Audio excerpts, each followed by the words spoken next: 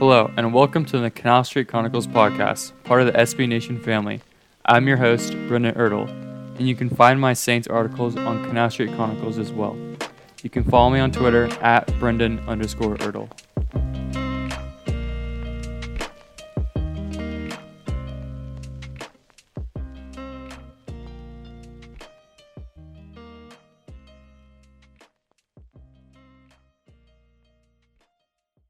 Who dat, and welcome back to Canal Street Chronicles podcast. I'm your host, Brendan Ertl. Today, I'm going to be breaking down day 2 of the tampering period. Day 1 wasn't too exciting for the Saints, but I'm coming at you guys with day 2. A lot more information going on. Free agency hasn't even started yet, and we have tons of information. And information being thrown at me is right when I'm talking too. And that's going to keep coming on, but I'm just going to keep coming at you guys every day, just breaking down what happened today. Even if the Saints didn't really do anything, it's still important around the league to know what is going on. And first and foremost, it's good just to get some news, even on SportsCenter, about the NFL, football, things that we enjoy, not this coronavirus that's been depressing on so many people's lives and kind of a burden. And it doesn't make you feel good when you see that in the news. So it's good to get some real news back into the sports world and something that we can enjoy. And I know Saints fans are going to like this offseason. We already have some crazy moves going on. Tom Brady going to the Bucks, Teddy Bridgewater going to the Panthers. We'll be getting to more of that in just a second. First and foremost, we're going to get into our Saints. Their first move was in day 1 of the tampering period. And of course, it was long snapper Zach Wood. Now, it's not the most sexy signing, but it is sexy because the Saints do value special teams. And good teams need to value special teams. And we saw like the Dallas Cowboys. They did not have a good special teams crew last year, and they weren't a good team. I mean, they had tons of good potential, but they didn't go to that potential because special teams is such a crucial part. And you might be saying, okay, it's a long snapper. But long snapper means so much more than people think because if the snap's too high, snaps too low, it's ruining the timing on everything. The holder won't be able to get it down. And any way you can get points on a drive is big. And Zach Wood has been consistent for the Saints, and he's even made some key tackles too. So it's good the Saints keep him up. They signed him 4-year, $4 million deal, so he's the third highest paid long snapper in the NFL. So good to bring him back. And the Saints later on signed David Onyemata, and that came as an early surprise to me.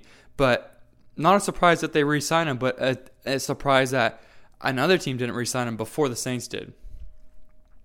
The reason being because defensive linemen are so important in the NFL, and it was reported that he might get anywhere from $10 million plus in free agency. And when we saw that, we were all like, he's probably gone, which sucks. The Saints will roll with Rankins, Malcolm Brown, and Shy Tuttle. But keeping David Onyemata is huge because you have that 4-man rotation of Rankins, Brown, Shy Tuttle, and David Onyemata, who keeps getting better each and every single year. And you might be saying, okay, we still pay this guy $9 million. That's a great price for what he's worth because defensive tackles, Vernon Butler, a defensive tackle who has done literally nothing in this league yet, has just got paid $8 million to play football. And David Onyemata is so much better than Vernon Butler. He went to LA Tech. And Javon Hargrave, a name that lots of people coveted and they wanted, he is getting paid $13 million to play nose tackle. And even DJ Reader, the nose tackle from the Houston Texans, signed with the Bengals for a huge deal. Defensive tackle is a coveted position in the NFL, and the Saints got theirs back at a hometown discount. $9 million is a great deal for David Onyemata. It was a 3-year deal, $27 million. That averages out to $9 million a year. Great move for the Saints. That was a big-time move to keep David Onyemata in the building. And today, before I even woke up, the Saints signed Drew Brees to a 2-year, $50 million deal that averaged to about $25 per year. And we all knew this contract was coming. I could have predicted this weeks ago, but it was just a matter of when. And we know there'll be an out of this contract. We don't know how many years Drew Brees wants to play left. This could be his last year. It all depends on how the season finishes. But Mickey Loomis likes to pay people now and kind of stretch that dead money out later, which is a good technique. And that's probably what they'll do with Drew. They could pay him. All the terms of the contract haven't came out, so I'm just kind of guessing. But they could pay him like $16 million next year, and then and just go down the road paying him a little bit each and every single year. Kind of what the Cowboys are still doing, paying Tony Romo. But that dead money cap, spreading it down into further years, does hurt them later on, but it helps them right now, and it won't hurt them that much later on because their future is in Taysom Hill, and he will not get the same money that Drew Brees is getting. So that kind of evens things out. Day one of the tampering period, we didn't really see any quarterbacks go. No huge surprises. Ryan Tannehill re-signed with his team. Case Keenum went to the Browns. We said that Drew Brees would kind of be the first domino of this whole thing, setting his market. And look at today. Day two of the tampering period. Drew Brees signs in the morning. Teddy Bridgewater agrees to a contract with the Carolina Panthers and Joe Brady. Later on in the day, Tom Brady signs with the Tampa Bay Buccaneers. So all NFC South moves. And woo, look at the NFC South. This is going to be a fun year of division play. I never thought Matt Ryan to be the worst quarterback in the division, but here we are today. Drew Brees, Sean Payton, Teddy Bridgewater, Joe Brady, Tom Brady, Bruce Arians. Doesn't get any better than that. It's definitely going to be a fun year. Tom Brady's got some weapons, and I was honestly surprised. I never really thought the Bucs were realistic. Like, just think about it. Tom Brady, the New England Patriots star quarterback, been there for 20 years, going to the Buccaneers. Like, what? So it's crazy to think about. He wanted to keep his family on the East Coast, so he'll sign a deal that's worth $30 million. And this all escalated so fast today, and I would have put money in that he would have returned to the Patriots still. But look what happened. And it came down to the money because the relationship with the Patriots, it wasn't great. And I think it wasn't great because, for example, the Saints. The Saints have always paid Drew Brees respectfully. They've paid him market value. Drew Brees hasn't demanded a bunch of money. The Saints haven't demanded it too low. They're always respectful, and even in today when they signed the contract, $25 million is a great respectful deal. Drew Brees is actually taking a pay cut to play football for them, and just that relationship is so strong. And throughout his tenure in New England, he was signing these little contracts that made him look like there was a year he had like a single-digit million salary cap hit as a quarterback. And it's just like, that just can't happen. And I think no one really knows what happens behind closed doors, but I think money had to do with it. A little bit of a power move too. But yet again, Tom Brady's in our division, and that just means we need to get stronger and better. And I think I'm getting lots of questions. Are the Saints the second best team in this division? No, the Saints are the best team in this division. All three of those teams are still chasing the Saints for that first seed. Remember, it's the Tampa Bay Buccaneers. This is still the team that didn't make the playoffs last year, and with Jameis Winston, couldn't play defense. Okay, Tom Brady's there, great. They still need to play defense. I'll be getting into that NFC South more and more on as we get deeper in the free agency. But we also have some more Saints news with some players that have exited. Of course, Teddy Bridgewater went to the Panthers today. But in day one, A.J. Klein signed a deal with the Buffalo Bills, reuniting with his former coach, Sean McDermott. He was in Carolina when he was in Carolina. It's a good move for the Bills. He'll be more he won't have that big of a role with the Buffalo Bills. But I don't know if the Saints really wanted him back. Of course they wanted him back, but they wanted him back on his price. And they did send an offer to linebacker Jamie Collins, and that was reported by Nick Underhill. And he said the money that they sent him wasn't going to be enough to get the deal done.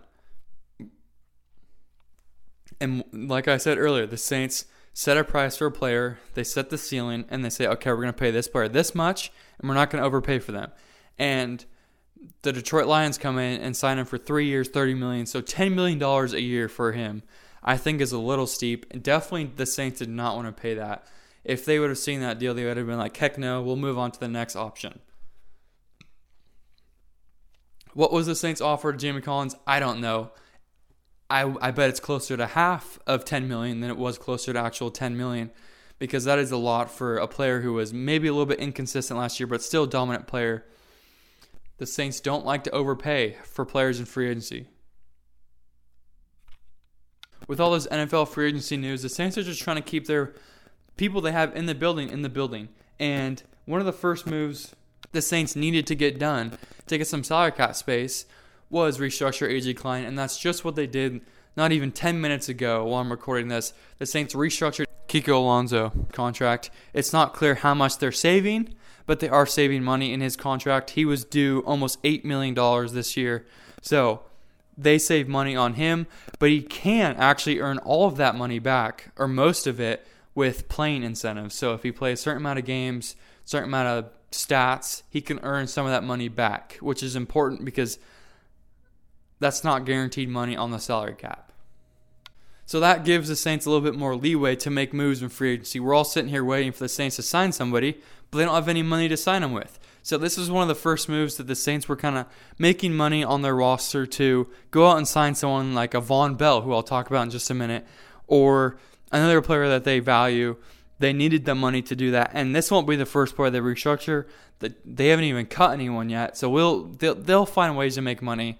We know Mickey Loomis. He's not worried about the money. We shouldn't be worried about the money. They'll figure it out. So moving on to Von Bell. So it was reported earlier today that Von Bell had interest from the Panthers and the Saints, and that was reported this morning. And the Panthers went out and they signed Trey Boston to a 3-year deal.